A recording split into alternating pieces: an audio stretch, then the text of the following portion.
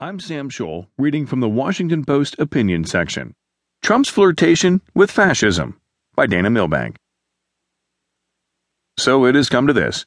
The frontrunner for the Republican presidential nomination at a campaign rally Saturday in Orlando, leading supporters in what looked very much like a fascist salute.